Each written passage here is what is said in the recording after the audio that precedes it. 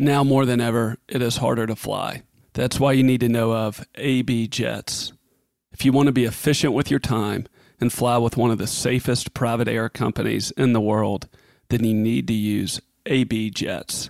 AB Jets has received the prestigious Argus Platinum rating the last 8 consecutive years, which goes to less than 5% of operators in the world. AB Jets is one of the largest Lear 60 jet companies in the United States, with nonstop access to most destinations around the U.S. Efficient, clean, and easy to work with, AB Jets is an experience that gets you where you need to go on time and with no hassle. Go to abjets.com for more information and book your trip today, or call them at 888-520-JETS. That's JETS.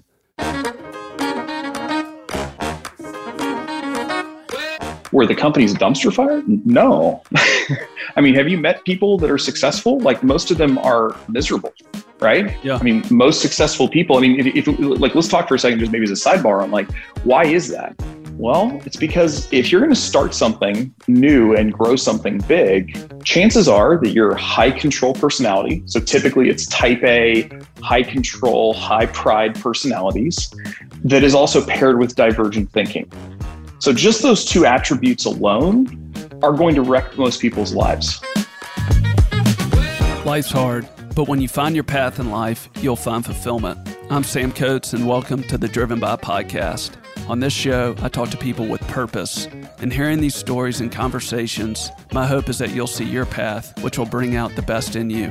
Follow me on social, on Twitter and Instagram at Sam P. Coates, and learn more about my guests and subscribe to the show at drivenbypodcast.com. My guest today is Brent Beshore. If you haven't heard of Brent before, I bet you'll be impressed with his story. After starting and acquiring companies in his 20s, he is now the CEO of Permanent Equity, where he and his team currently own 11 companies and counting, and they're overseeing deploying $300 million in capital.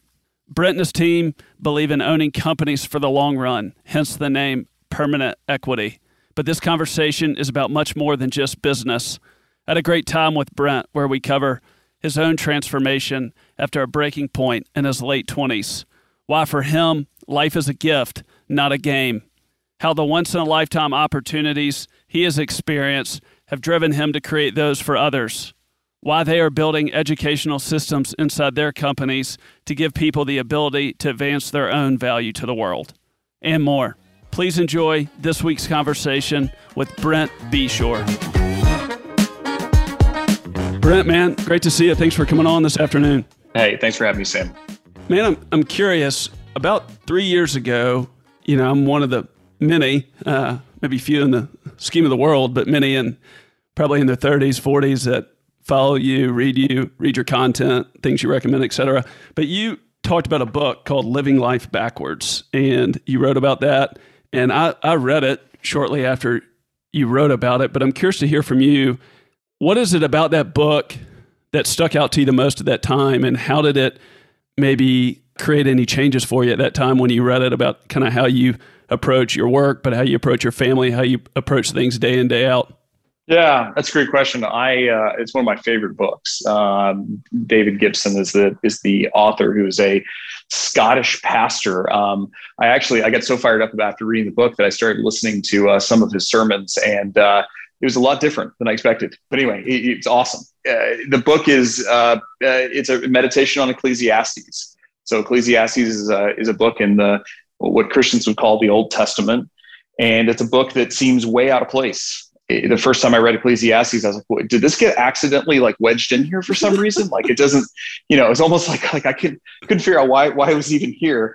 And so, it's a book about life, and it's a book about the realities of life, the sharp rocks of life. And the phrase that is most often quoted and sort of most often translated is meaningless, everything is meaningless. And I don't think that the Hebrew word for meaningless they're using there is not, I don't think it's as accurate. I think that it's really hard to to translate that word because it means more like life is a vapor, right? So a vapor is real. It's a thing you can see. When water is heated, it creates a vapor, but it's very transient, and it is something that is easily forgotten. And it's a book that basically makes you realize that no matter if you're rich or poor, if you accomplish a lot or accomplish little, if you have a family or you don't, if you pass along wealth or you do not, if you have basically all the things that you could possibly want, all the food and the drink and the pleasures that you might want to have, ultimately all those things are vapors. And for me, I don't know, it's the smelling salts. It's a book that I go back to. I mean, Ecclesiastes is a book of the Bible I go back to often, and it is the smelling salts of life.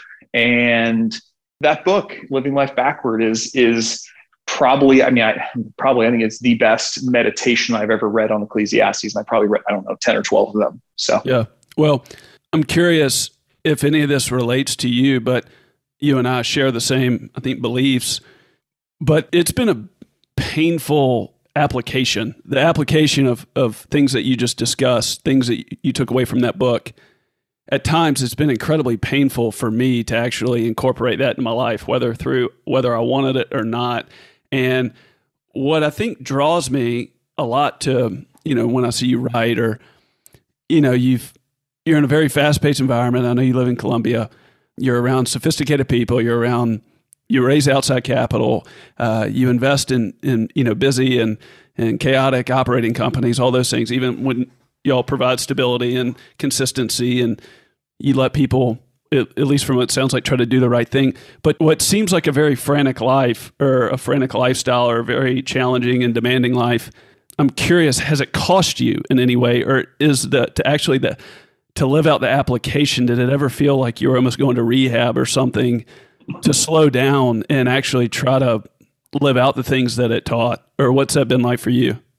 Yeah, well, first of all, I think you may think I live a very different life than I actually lead. And if I'm projecting a frenetic, high-paced life, I'm probably doing a poor job. So that's maybe some marketing on my part that is incorrect. I mean, the reality of it is that I make my girls breakfast almost every morning, and I'm back home usually after they get home from school.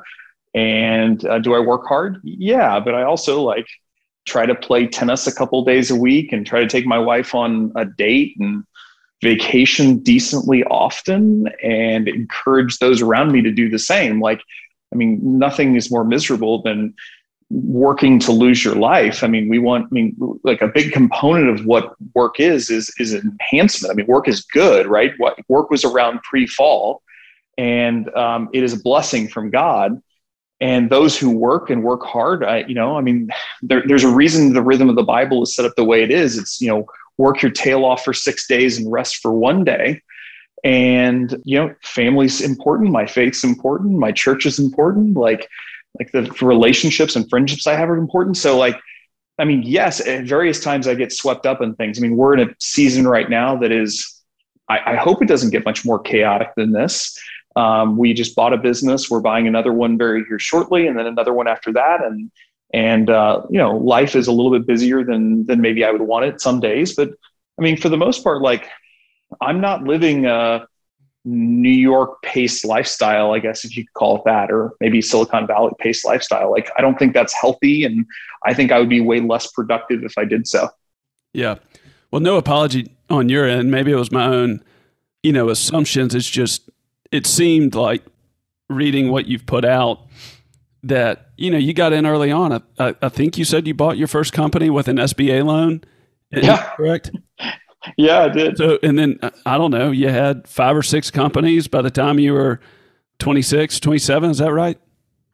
Yeah, that is correct. So you kind of started as the entrepreneur operator, and then you move through that process, and then you become, I know it's not completely fluid or linear, but then you become, the investor ownership group. And then, and it's out there. So this is, but you raised a $300 million round that sounds like you deployed that. And now you moved on, and congratulations on these 3 companies. So I'm just saying that outside looking in, it seems like it takes a certain kind of personality, a certain kind of gifting, a certain kind of ability to just move at a certain kind of pace to move through all that. And I guess that was the assumption, but yeah. I was going to say, I mean, I think that I understand from the outside looking in that might be the case. I mean, I am a trophy of grace, right? Like I say that I'm not, this is not false humility here. Like I quite often wake up and don't understand how the things have happened the way they've happened. And the only way I can explain it is somehow God's got a plan and I'm just like holding on for dear life. And I mean, of course I'm co-creating. I'm trying to do my best. I'm trying to be thoughtful. And, you know, as Proverbs says, I mean, wisdom is more precious than gold and silver. So certainly trying to do my part to work alongside God and see where this thing goes. But I mean, look, like a lot of things happen, frankly, that, I mean, I may be somewhat, you can explain how I'm involved in it or responsible for it, but I mean, there's a lot more that happens than I'm responsible for. Let's put it that way, especially on the good side. In many ways, I just try not to screw things up too badly. So yeah, but I appreciate that. I mean, it does take a certain type of personality. I mean, I've had a high drive for a long time now. And I think, you know, as I get older, in fact, gosh, like I was talking to somebody today who's CFO of like a massive multi-billion-dollar organization that's like 2 years younger than me. And I was like, what in the world has happened? How did I get old so fast? But anyway, I mean, I think that the older I get, the more I understand that if you're constantly in a hurry, which I too often am, but I'm really trying to fight against that. If I'm too often in a hurry, then I'm going to lose out on the things that God puts right in front of me. And I'm going to get too self-obsessed and I'm going to think, gosh, I'm going to think about myself, you know, almost exclusively, which is just a recipe for disaster, right? Yeah. I mean, there's a narrow road, right? Which I think is where God wants us, which is truly humble and humility is not, what is the C.S. Lewis quote? It's not thinking less of yourself. It's thinking about yourself less. And I think there's just an incredible quiet ping of truth to that statement. And too often we either fall into pride, which is, you know, sort of a self-obsession on the one end of the spectrum, or self-pity, which is also another form of pride, right? Pride is, you know, a looking inwards on the self and an admiration of the self, or a self-loathing, can both be forms of pride. And I mean, I look like most days I'm like, you know, wiggling maybe down the middle a little bit and then fall off into one of the ditches and, you know, need to get put back in the middle. So thank God for grace. Yeah. I hear you, man. Redeemer, they've got a great visual on what you just said. I'm sure you've seen it, or, you know, obviously I know it's not exclusive to them, but like self-flagellation and then, you know, arrogance, self-righteousness swinging to each side of the pendulum. Yeah. So curious, you know, I'm not going to go too deep on this, but, you know, I know you said you bought your first company with an SBA loan. But I'm curious and I'd love to connect this kind of to what we just talked about, if the dots do line up. But I'm curious what kind of the modeling maybe that you saw early growing up, either with your parents or with your grandfather, that kind of gave you that sense of confidence and gave you that sense of assurance early on when you kind of did blaze the trail in the way that you did, and you're still doing it, but to where you were able to kind of operate in a way to where you would write an essay for Forbes where you said the world's worst boss or something to that extent. I think that's the first thing I've read of yours, where you could own something like that, or you could use experience that you had to teach other people, but then where you also had the sense of clarity or courage or confidence, however you want to put it, to continue to move forward and to not dwell or self-flagellate, you know, however you want to say it. Is there something you saw early on that was modeled, that taught you that was instrumental, especially in your 20s? Well, my 20s were really, really tough. I've been blessed that as I've gotten older, every year seems to be a little bit better than the last one. And my late 20s were really tough, to be completely honest. I mean, I don't talk about this often, but emotionally, you know, I was doing really well financially, far better than I ever thought I would. And I had a full-blown like existential crisis, and I became, you know, I would say borderline nihilistic. I was certainly an atheist at the time. And, you know, I remember I kind of got everything settled, and it felt like I had a little bit of breathing room. And I just was like, you know what? I've got CEOs in charge of the businesses. I'm just going to retire. And I remember I like played golf. I can't remember how long I did this. It was like maybe 3 or 4 weeks. Just like, I just played golf, and like, I didn't really do anything, and it was just miserable. And I was like, man, this is it. Like, this is the pinnacle of life. Like, this is miserable. And I mean, what a jackass. And, part of it was just, I think this is where, look, Jim Carrey's been public about his struggles. Kevin Durant has been public about his struggles. Whether it's in sports or, Tom Brady has talked openly about this, is like, when the dog catches the car, the dog then asks himself, this is it? Like life is about catching cars, right? Until you catch the car, and then you catch the car and you realize like, maybe this life of trying to catch cars is certainly feels attractive. It's certainly like you're driving towards something, you're yearning towards something, you're trying to take the hill, trying to conquer whatever you're trying to conquer. But then if you actually do it, and this is, Kevin Durant had like a full-blown existential crisis after he won his first NBA title. Then you're like, what is the purpose of all of this? Like, meaningless. Everything is meaningless, right? To take it back to Ecclesiastes. And I think that's where, thank God I got rescued, and thank God for the rescue.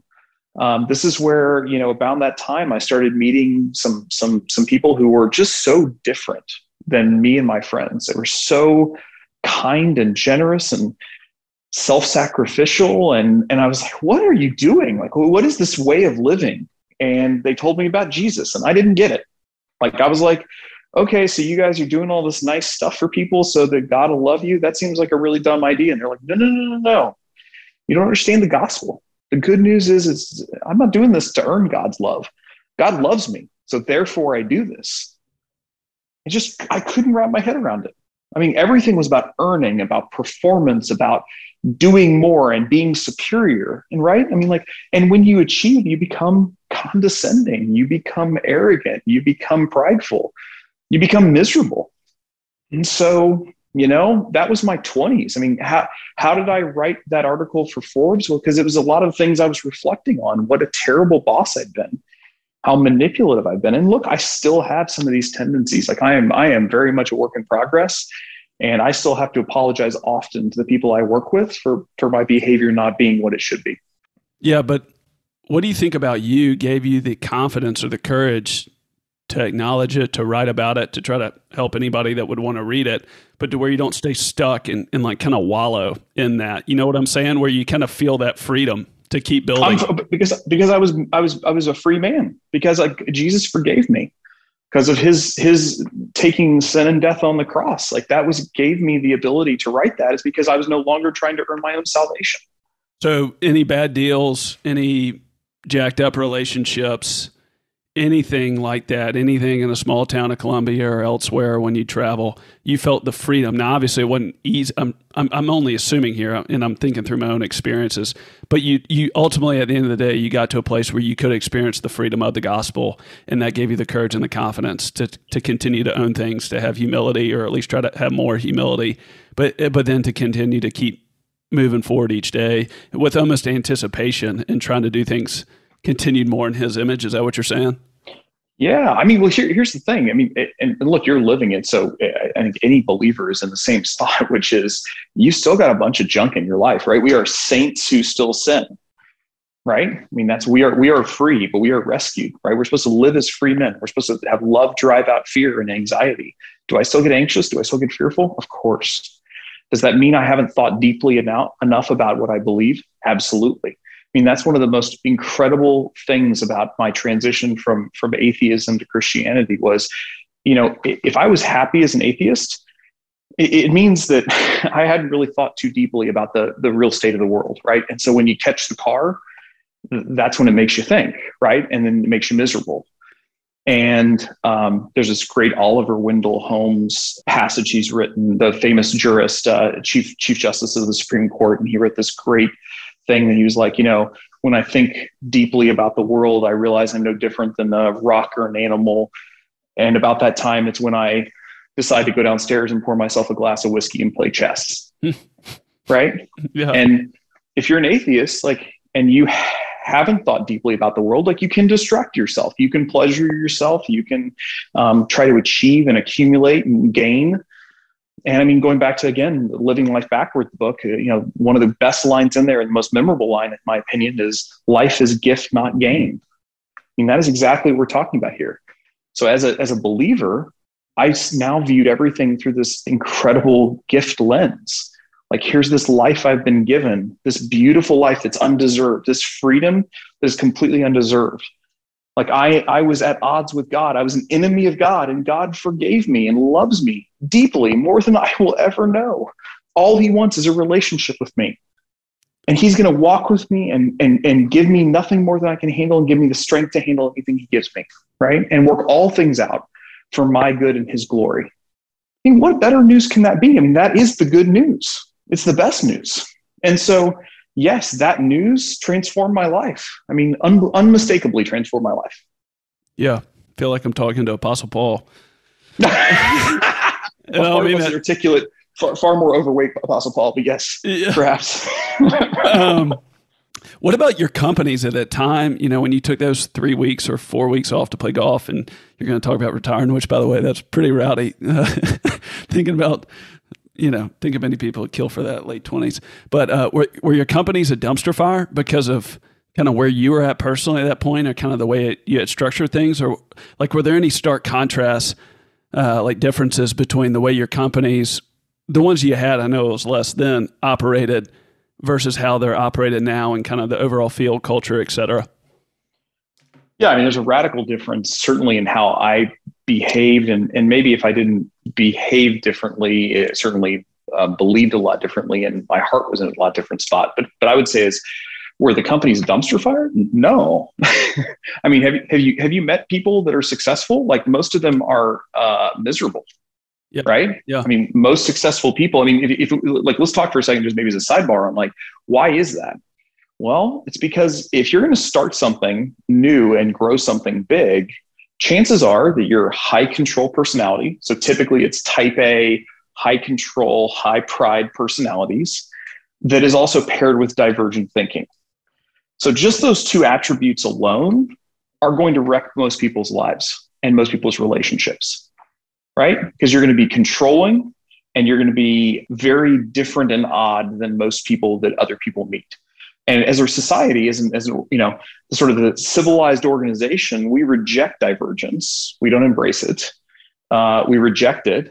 And frankly, as people, we don't like others controlling us, right? We want to, have autonomy and freedom.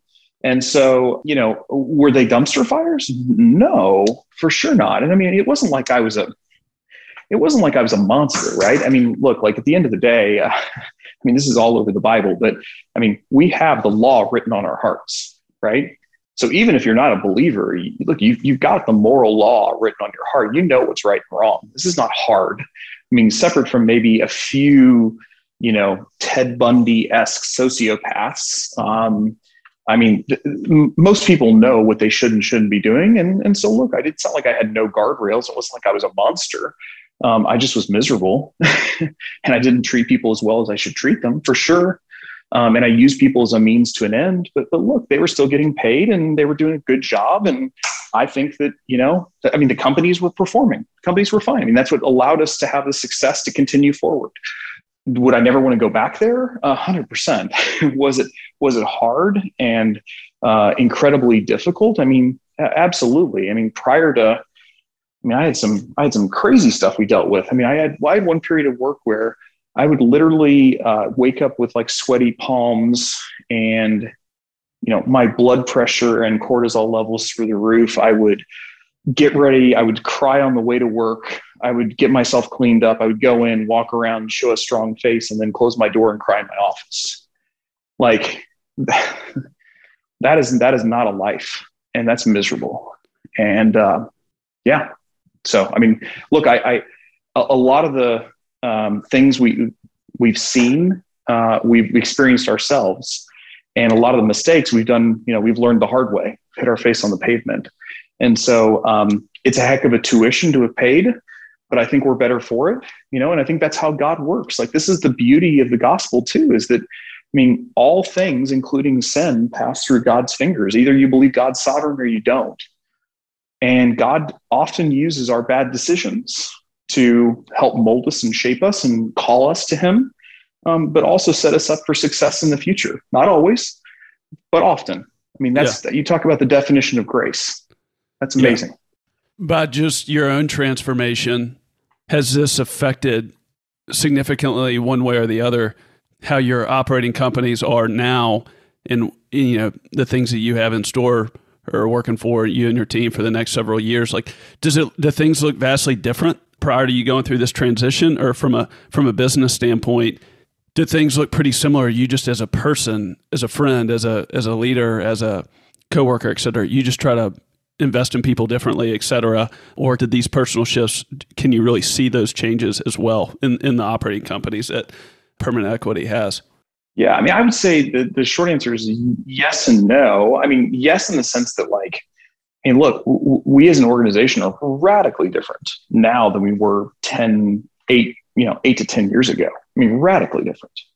So, I mean, to compare what we do now and how we do it to what was then, it's just not even, the growth has been unbelievable. And growth, I don't mean just in economics. I just mean in our systems and quality of interaction. And, we have all gotten older and more mature. I mean, we were all growing up together in hot messes, all of us. And, what happens when, you get a couple hot messes in the room and, pack it with some pressure? I mean, you're going to get some volatile outcomes.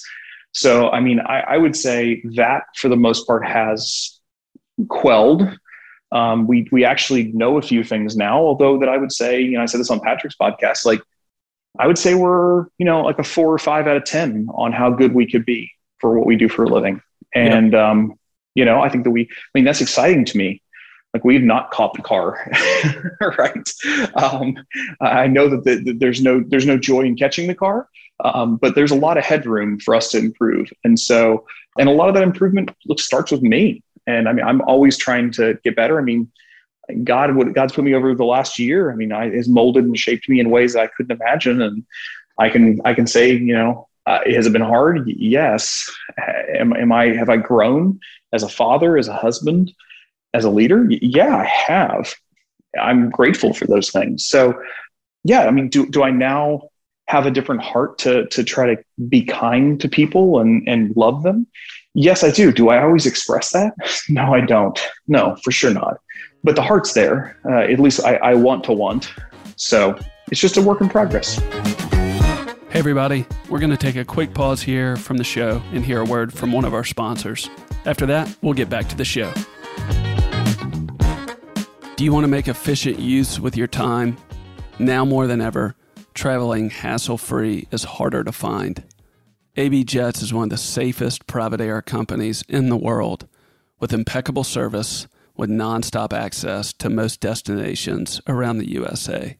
AB Jets has received the prestigious Argus Platinum rating the last 8 consecutive years, which goes to less than 5% of operators in the world.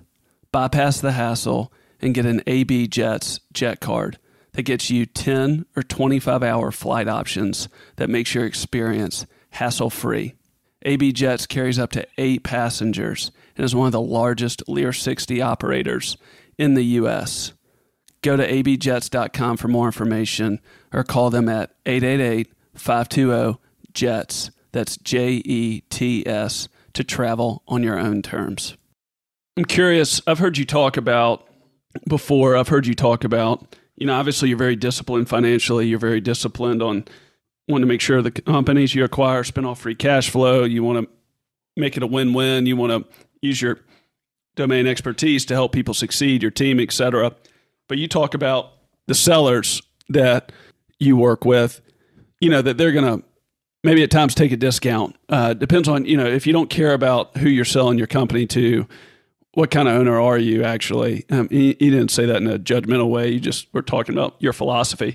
So I'm curious, can you talk a little bit about just the confidence that you have in your approach, your team's approach, not only just to buy things at a fair value to hit the expectations that you need and your investors need, et cetera, but to kind of hold your ground, and then the psychology that you get into with sellers to where somebody might sell it, this example didn't carry across the board, but let's say if you're going to sell it at a 3.5 multiple versus somebody else that might pay a 5 or whatever that would be translated to your side of it. But just maybe the more holistic value or opportunity from a stewardship standpoint that you see out of sellers that do want to sell it to you in permanent equity, where they might leave a little bit of money because they care about who's acquiring it. Can you talk about the psychology of that and how you've seen that play out? Yeah, it's a great question. I mean, so what I would say is we're on any deal we get done, we're in the ballpark of what other people are. So the idea that we're going out and getting a huge discount, I don't necessarily think that's true. Are we always the top bidder? No, but so much. I mean, I don't know if you ever heard the term, you set the price, but I set the terms. Yeah. Right. The idea is that there's so much in the fine print that matters. And so what you have to do is you have to look at the sort of the holistic view of the opportunity. And what we're trying to do is we're trying to set the table and design a system of transaction that allows all the parties to experience a win-win, right? So it's not just a seller and a buyer. It's a leadership team. It's the employees. It's the community that they are in. It's the suppliers. It's the customers, maybe even regulators, depending on what business we're talking about. So you have to set the table such that you can give margin of safety to all those groups. You can try to treat them well. And look, it ultimately comes down to, do you think that business is a zero-sum game or not?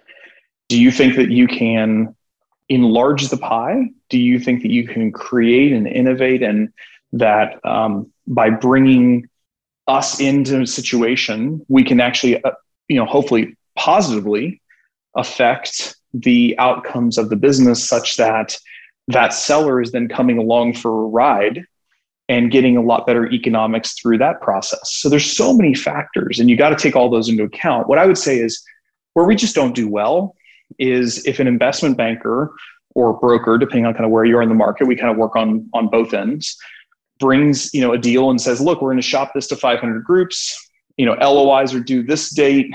It's literally just a straight auction, best price and best terms win. Yeah, that's it. Well, what that says is that the seller doesn't care at all who buys the business. And you know what? By the way, I'm not begrudging them. That's their decision. It's their property. They can do with it what they want. That is not a value judgment at all. And it can come across as judgy. It's not judgy at all. They can do what they want. What it does is, though, it tells us a piece of information that's very valuable, which is, if that's the way they're approaching a transaction, they probably approach other things in their life in a similar way. Yeah. They're probably just highly transactional people. And so we as an organization made the decision, for a lot of reasons, that we would like to do business with relational people and not transactional people. That relationships are what actually grow the garden, if you want to use a Christian terminology, right? That we think that through working together, linking arms and co-creating, that we can actually build something more meaningful than if we just try to extract from each other as much as we can, as quickly as we can. And so, my favorite transactions that we've done are ones that the sellers are rolling forward a meaningful chunk into the new company.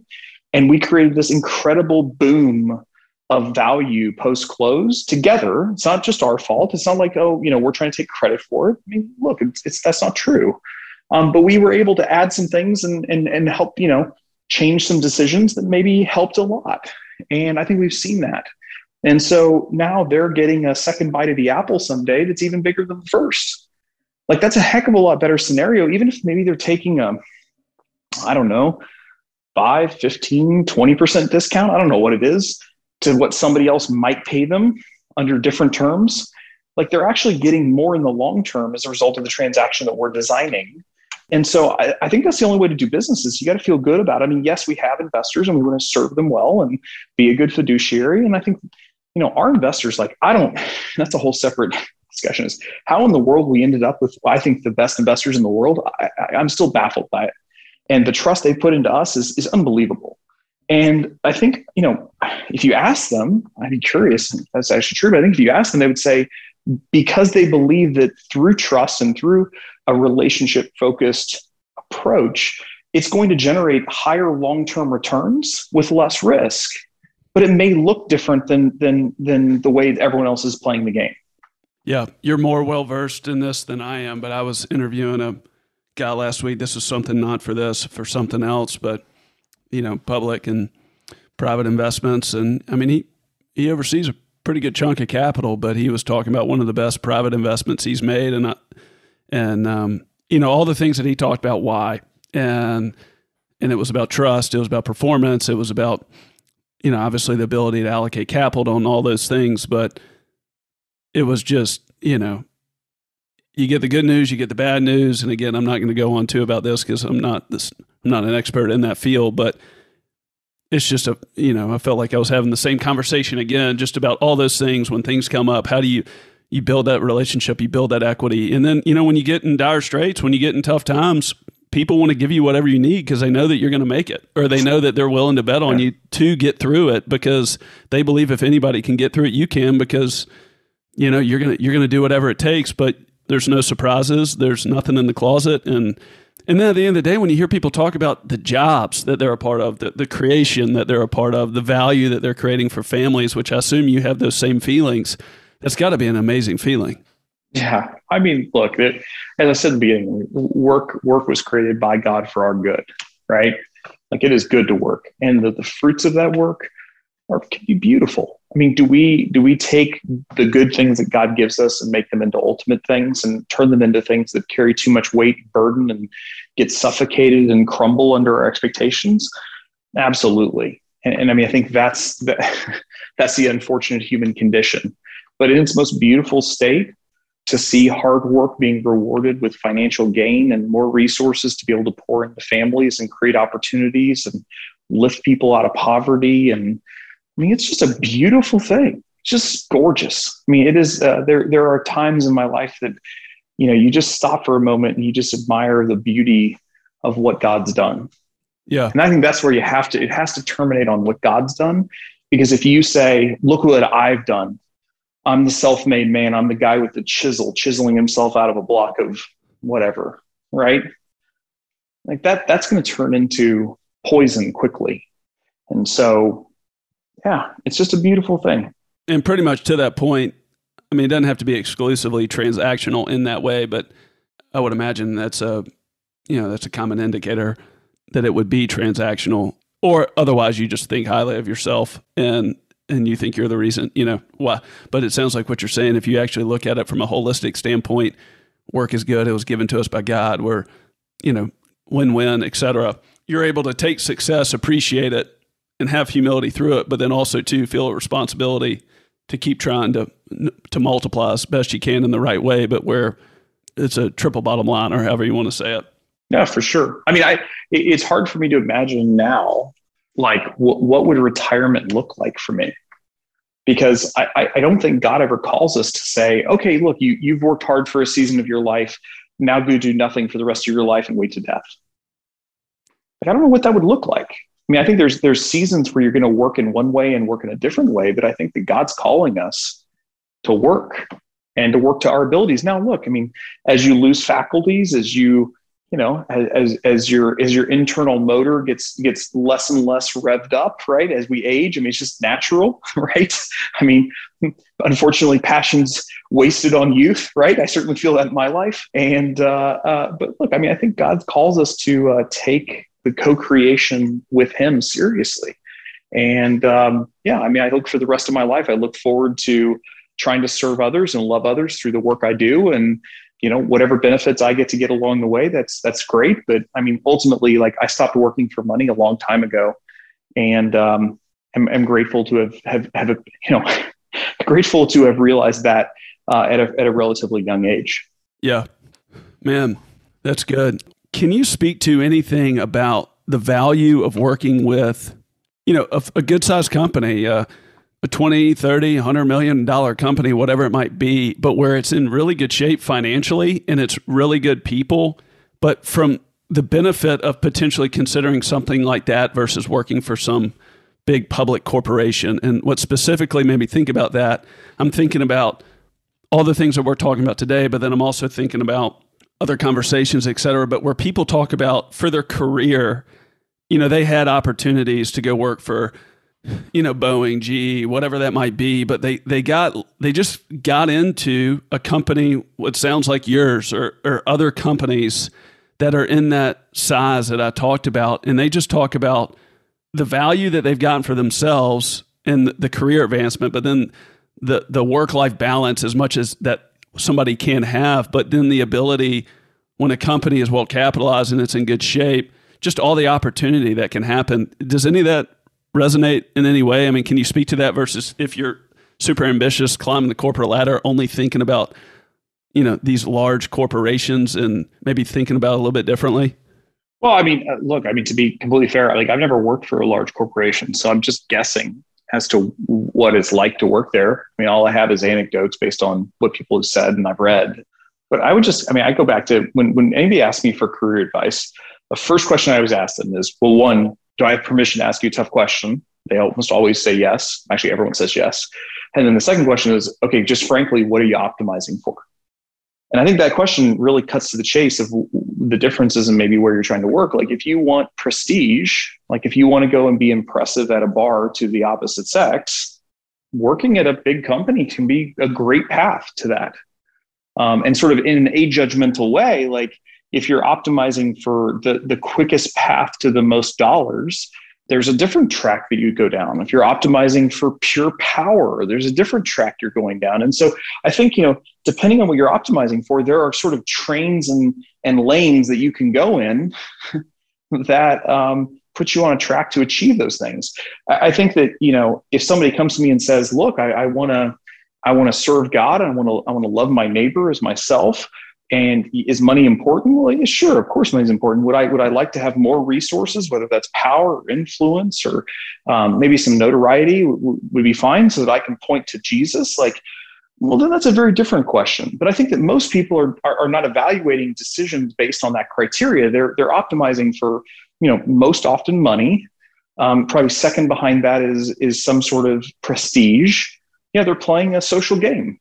And I think that's where, you just never want to fool yourself what you're actually trying to optimize for. And so what I would say is there's a lot of different paths. Small businesses are as diverse as anything. There are some great small businesses to work for, and there's some terrible small businesses to work for. In general, the smaller the organization that you're a part of, the more, autonomy and influence you're going to be able to have. You're just, it's just natural. The larger the organization, the less you're going to have. Again, it just depends on matching your skill set and your perspective and what you're trying to optimize for to the opportunities you can find. And what I would say is most often I see people just kind of, they go to a good school, their guidance counselor or the career services person tells them like, hey, you should go interview at this job fair. The people at the job fair are all large companies. It's all the consulting firms and the Boeings of the world or whatever they're recruiting at the fair.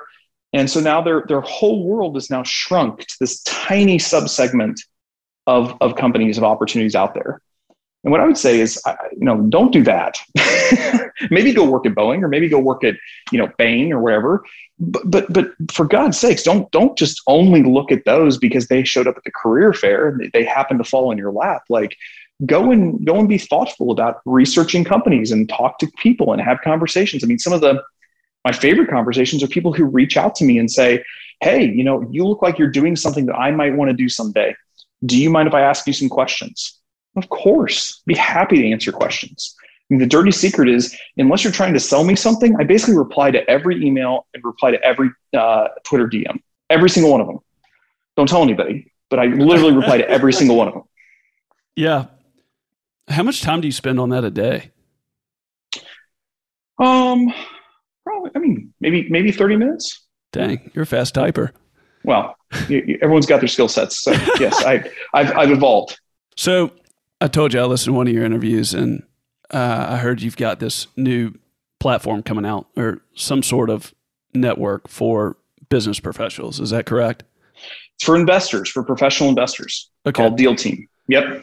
But I'm curious about your motive for doing it. And I'm curious, I've heard you talked about in that episode, you talked about just your relationship with the interviewer. You talked about y'all's friendship. You talked about because of that friendship that opened up this whole new network. You hear all these things about distribution, how most people can't figure it out. But I'm curious to hear you speak on, if any, the own reasons that you wanted to build this because of the things that came your way, and then these new worlds that were open up to you that created a lot of opportunity, a lot of capital for investment, all those things. How much of that was influenced because of the things that happened to you, a few years ago, and why you would want to maybe create that for other people? It's a great question. So I had this incredible experience, which is I was just a schmo in Columbia, Missouri, doing his thing, right? Like a nobody. And I happened to meet this guy, Patrick, who has a podcast called Invest Like the Best. And it's great. He and I, it's a great podcast. He and I knew Patrick before the podcast. In fact, it was funny, just as an aside. I remember when he called me, he's like, Brent, I'm thinking about doing a podcast. Do you want to come on? And I was like, yeah, I guess that's fine. Sure. Like, whatever. And then it turns out to be like the most successful investing podcast ever. It's just like a funny thing to see how things start. Right. And Patrick's obviously outrageously talented. Like I told somebody the other day, it's like, Patrick's like the guy who like, you just are almost frustrated with how talented he is, because he's like, he's incredibly talented. He's like got, a six pack. He's got a perfect family. He's like hyper intelligent, and he's also kind, which is like the most frustrating of all the things, right? Because you're like, you have no reason to be kind, but he just is like naturally predisposed to just, being a kind, thoughtful guy. So anyway, aside from that, he said, hey, I want to get to know you more. We spent a day together in St. Louis, and he, through that day in St. Louis, like transformed my life. I mean, it goes without saying, but like he basically said, design whatever you want to design to create the new private equity firm that you have in your head that no one else has ever done. And my family would either invest in it or not. You tell me what it is, we'll say yes or no. And if we invest in it, then we'll help you raise the rest of the money. And like, I didn't have any connections to Wall Street. Like I didn't have the ability to get $50 million of investment, which was what our first fund was. Especially with a group of people who are, in Columbia, Missouri, operating out of a house. Like, it's just weird, right? Like no one gives money to those people. And so what I learned was that, like, Patrick gave me an on-ramp to success. Now, would I have been successful, quote unquote, without that? Of course. I mean, I was already financially successful before then. Like, we were doing fine. And in fact, there was some pretty ardent debate on our team about whether or not we should even take outside capital, and differing opinions. And so what I would say is that on-ramp is just hard to describe how valuable that was and how important that was to my career. And to be honest, it felt very serendipitous. Like, how did I meet Patrick? I literally replied to a Twitter request he had that if anybody was into capital allocation and they wanted to have a conversation with him, this is like before he was like famous and, like everyone would agree to this. So I was like one of the people who were like, yeah, sure. I got nothing better to do on a Tuesday. And we get on the phone and he's like, now, so what do you do?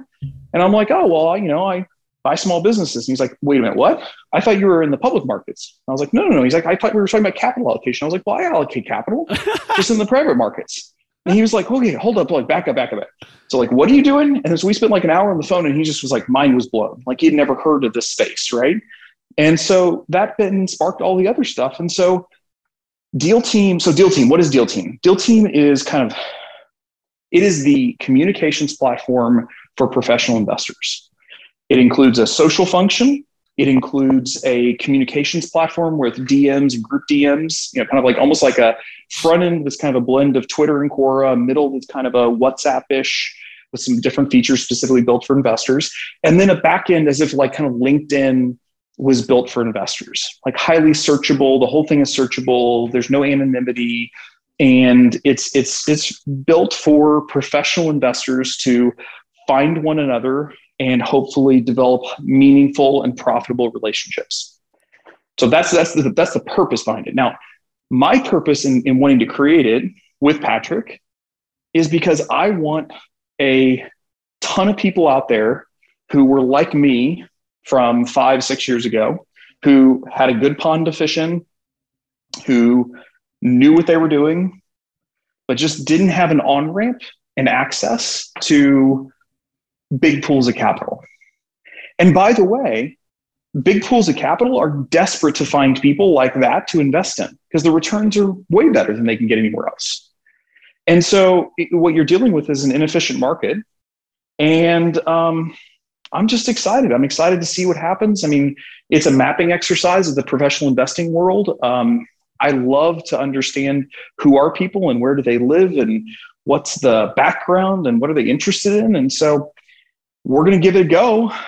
Should launch here in, call it 2 to 3 weeks, maybe a month, depending on how fast we can actually get things done. But we've been building on it for the better part of 18 months now.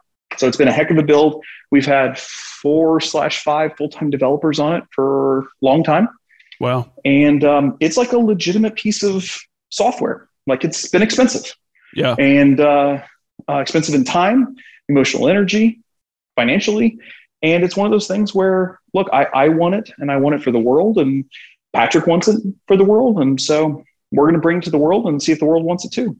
So you've just been spending a fair amount of time understanding how to bring a software platform to the market. Now, obviously, I know you're not the CEO of it or anything like that, and I know, 5 years ago, y'all launched Capital Cam, but it's pretty crazy to hear you talk through for you personally. And I'm only thinking about you personally with all this, but how the spaces, just keep reaching more and more people. But I mean, you talked about the breaks that you were given. You talked about the ups and the downs. You talked about, really questioning things, but then the breaks that came your way, the performance that you've always had, but it just keeps putting you in a bigger and bigger ecosystem of how to really connect people, how to impact people, how to really pour into them, but then how to try to bring as many people along with you. I mean, it just sounds pretty wild learning just all the different things, the different seasons and the different chapters of, the things that you're having to dive into and understand, and then obviously put your own money in.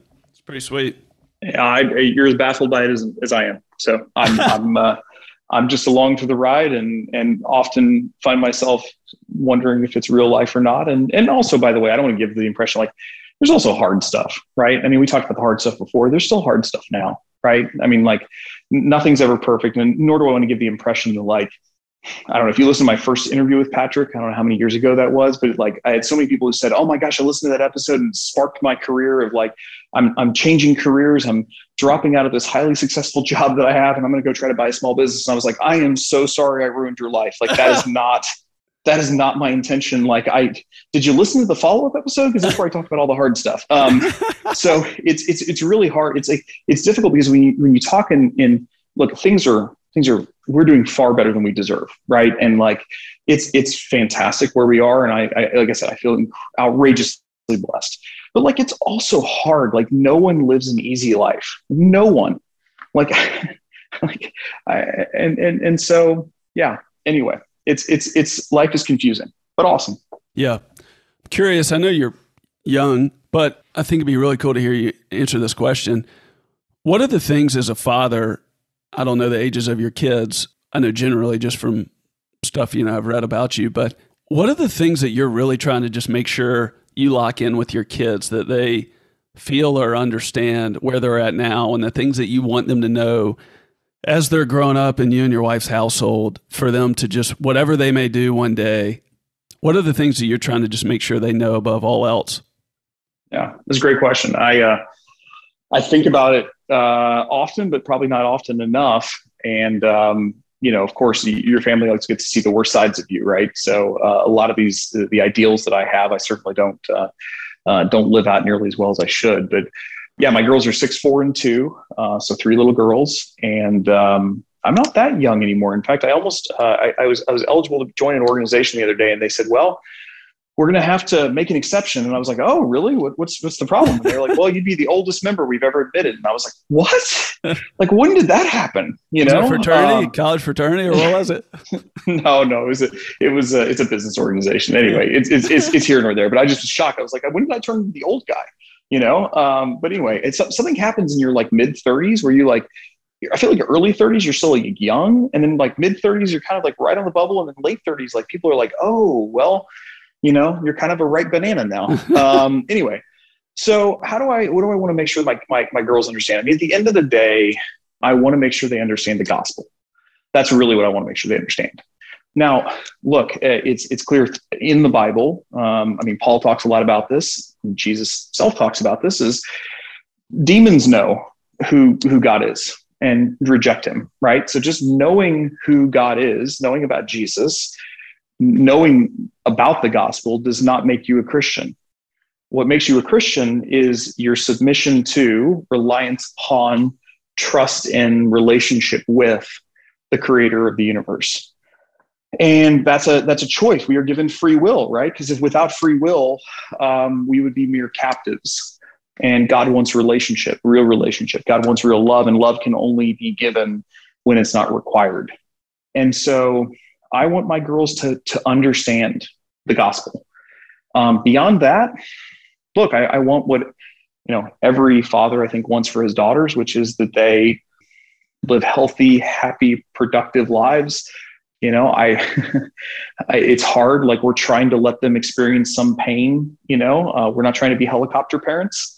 We're trying to make sure that they are, have some fortitude that they've developed for themselves. How does that represent? I don't know. It's hard. It's difficult. It's tough to watch your kids in pain. But we try to let them. But yeah, I mean, beyond that, look, I hope that they love Jesus and that they use their life that they're given to co-create with God in the way that they're called to do that. If that's in business, fantastic. That would make me happy. But it would make me equally happy if they were a school teacher or an artist. My wife and I, we want them to be as educated as they need to be and wherever they want to be educated in. We don't need them to learn Mandarin at the age of 2 and be on the track to go to Harvard and all that. Like, we want them to they want them to live well, live an examined life, live a thoughtful life. Yeah. Yeah, man. Thank you. Curious, just at the end of the day, what is it about investing money? What is it about buying operating companies that got you fired up in the beginning and kept you engaged throughout this entire point, up to now? And is that fire still there, and what keeps you engaged?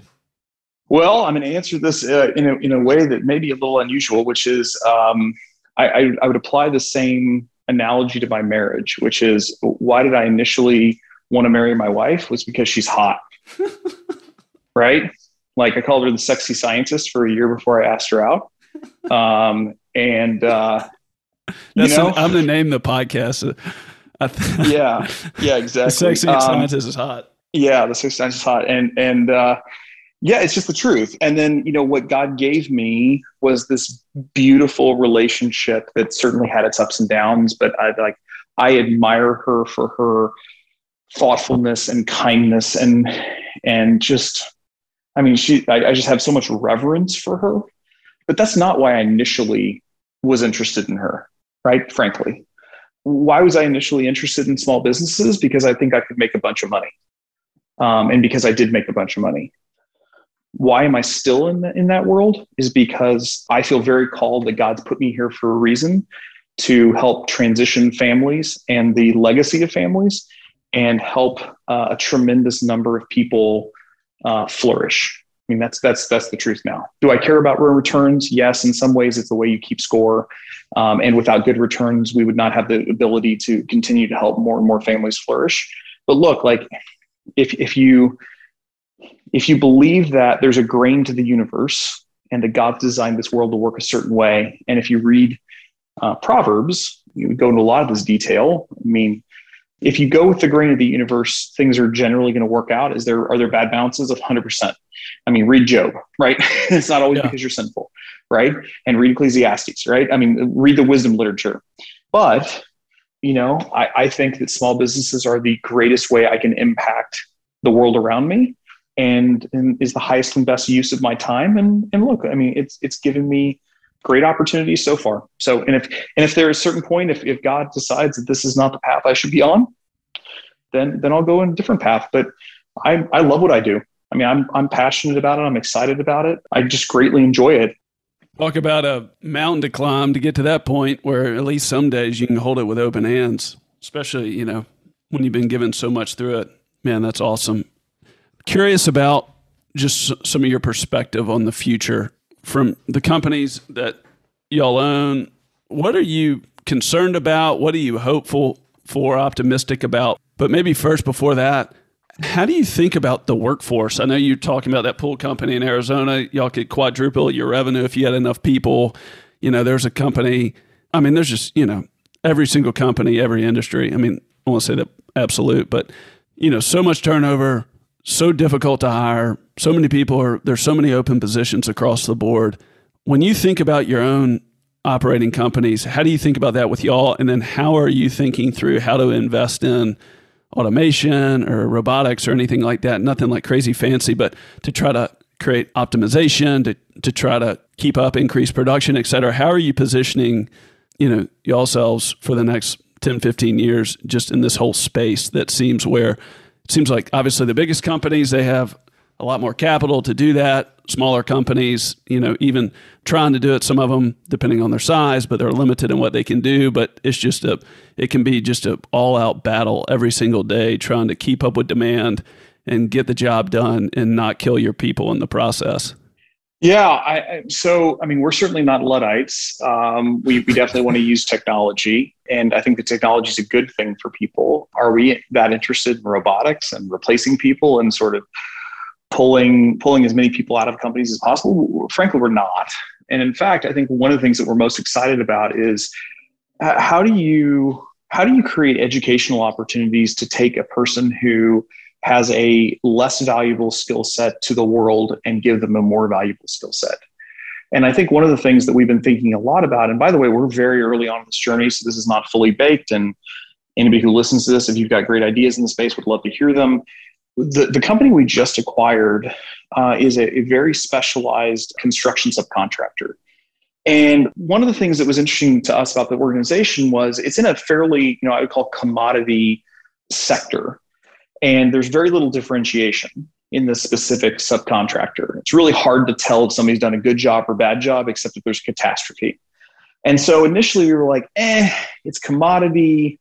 It's in a weird sector. Like it just doesn't feel like something we want to do. And then the thing that caught our eye was they are taking people who have, sort of low skilled jobs, recruiting them and training them up in a very systematic way and giving them increasing pay scales as they acquire skills, where somebody can make 2, 3, 4, 5 times as much money as they previously were within a fairly short period of time if they take their job seriously, do what they're asked to do, and get after it.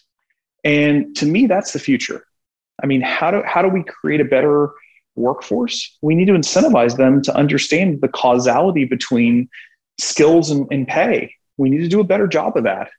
I think for many, the blue collar trades are looked at as dead end jobs. Like it's kind of like you do that thing for the nights and weekends. There's not much pride in it for a lot of people, or at least a lot of people that are looking in from the outside looking in. I would say that the people doing the jobs, there's a tremendous amount of pride, but it's just not attractive to young people. And so look, let's just be frank, whenever you have a government that's incentivizing people not to work, right, through payments, I don't blame you. If you don't like the work you do and the government's going to pay you as much or nearly as much money to not work, come on. I get it. It's no mystery. How do you have so much unemployment and so many open jobs? Come on. This isn't a hard puzzle to figure out. Right. And by the way, was that the wrong decision at the time to do that? I'm not in politics. I'm not going to pretend that I understand, economics at that level. All I know is that, boots on the ground, it's affecting people's lives. And I'm not sure the long-term effect on a lot of people will be positive as a result of it. But hey, look, it is what it is. So all we can do at this point is give people the opportunity to earn more and do better and take pride in their work. That's it. You're saying that this specific company that y'all acquired, they already have a proven process of how they bring people in. They don't have to have experience. They gotta have the mindset to do the work and to learn. And then they're able to put them on a track and they're able to teach them. And then they're able to ramp up their wages as they continue to succeed with their work. So they've already built out and successfully done this. Is that what you're saying? Correct. In 13 different languages. Holy smokes. It's amazing. So through that acquisition, then you're able to take that blueprint and just replicate it across all these other operating companies you have too.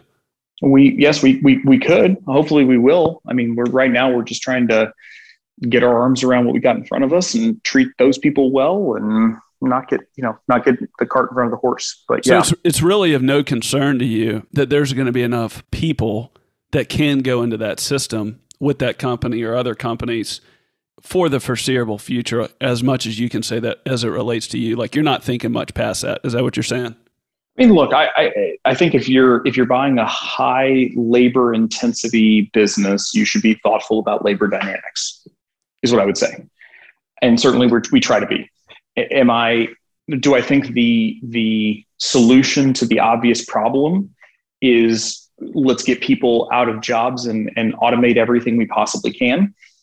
If there's obvious ways we can do that, that's great. But we're certainly not investing heavily in, like you said, robotics or something like that to try to accelerate that.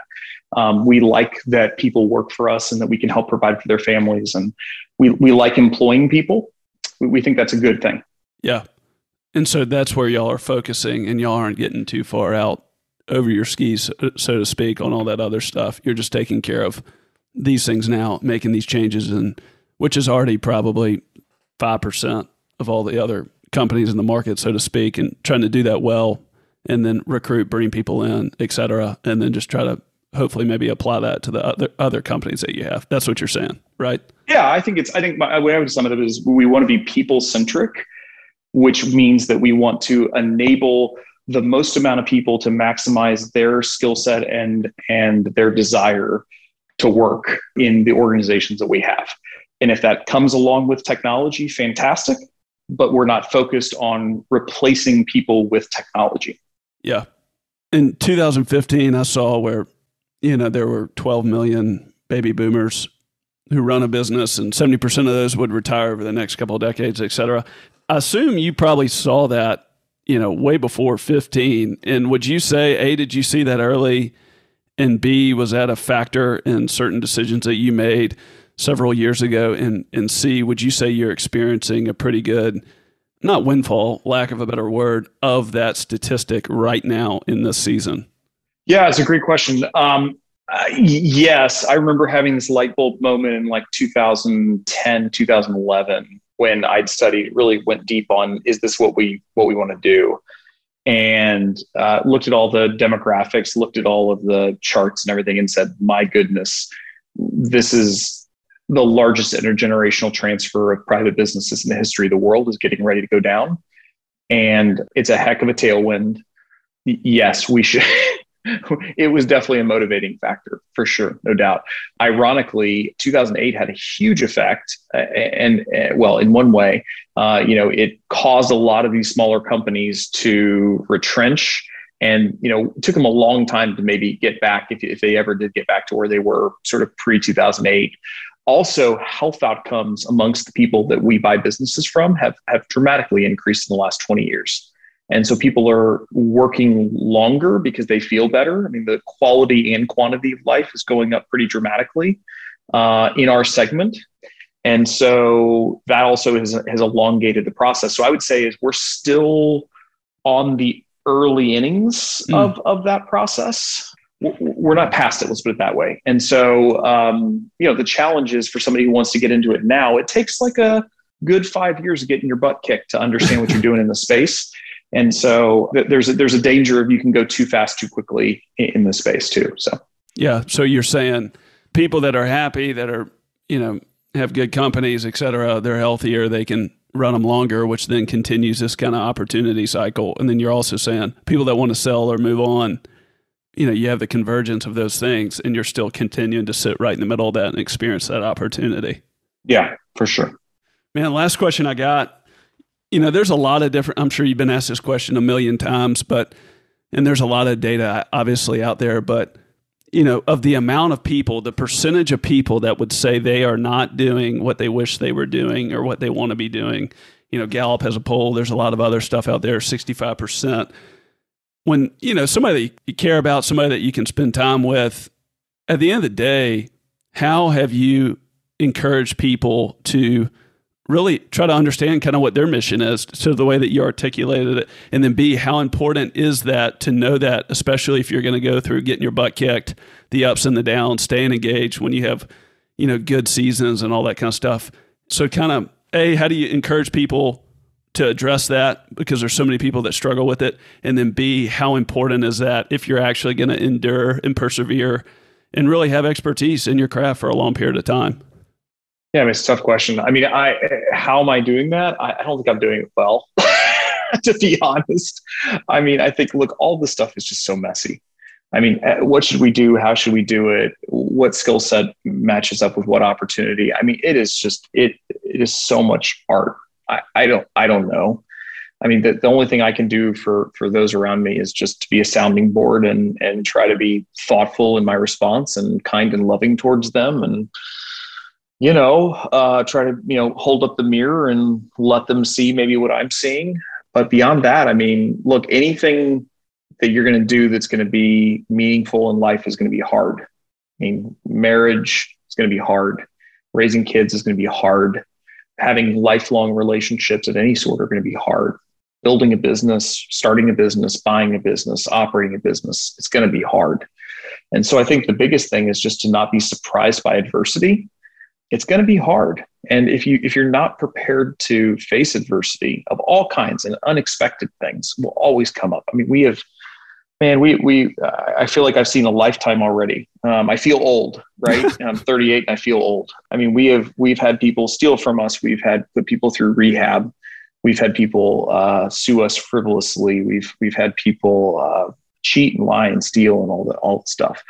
And look, there's a couple responses to that. You can get cynical and jaded, or you can say, you know what, that could be me. And by the grace of God, I go forth. And that I have made a lot of mistakes in my life, and I choose to, give them grace and forgiveness and not harbor ill will. And man, the biggest change in my life, and this is a little bit of a tangent off your question, but I started praying for my enemies. And you talk about a heart change in me. Like that is impossible to be angry with somebody if you're praying for them. It's impossible. And so anyway, I would just be an encouragement to people around me that they can't screw it up, right? All God asks us to do is just give it our best and let the chips fall where they may. Yeah, man, thank you.